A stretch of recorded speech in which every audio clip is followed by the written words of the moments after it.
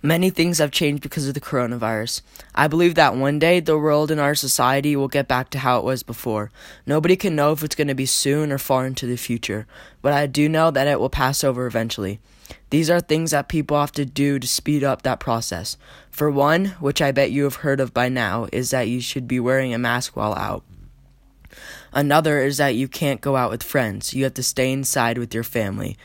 I think of all of this is an experiment. I say it like this because humans need other humans in their lives and near them. This is testing to see what would happen if we can't see others.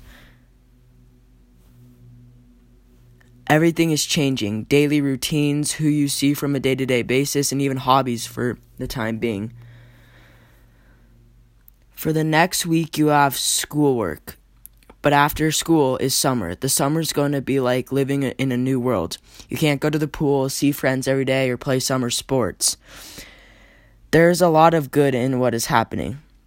For example, people are just taking a break from the stress and everything that they have to deal with on a regular, non-corona day. Also, people are doing whatever they want.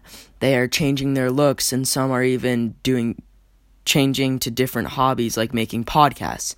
So my point in this podcast is to prove how many people are looking at the coronavirus from the wrong point of view. Use this time to do whatever you want for the world and our society. The coronavirus isn't such a great thing, but for an individual, this could be an opportunity to be more like yourself with nobody else judging. This is what I believe.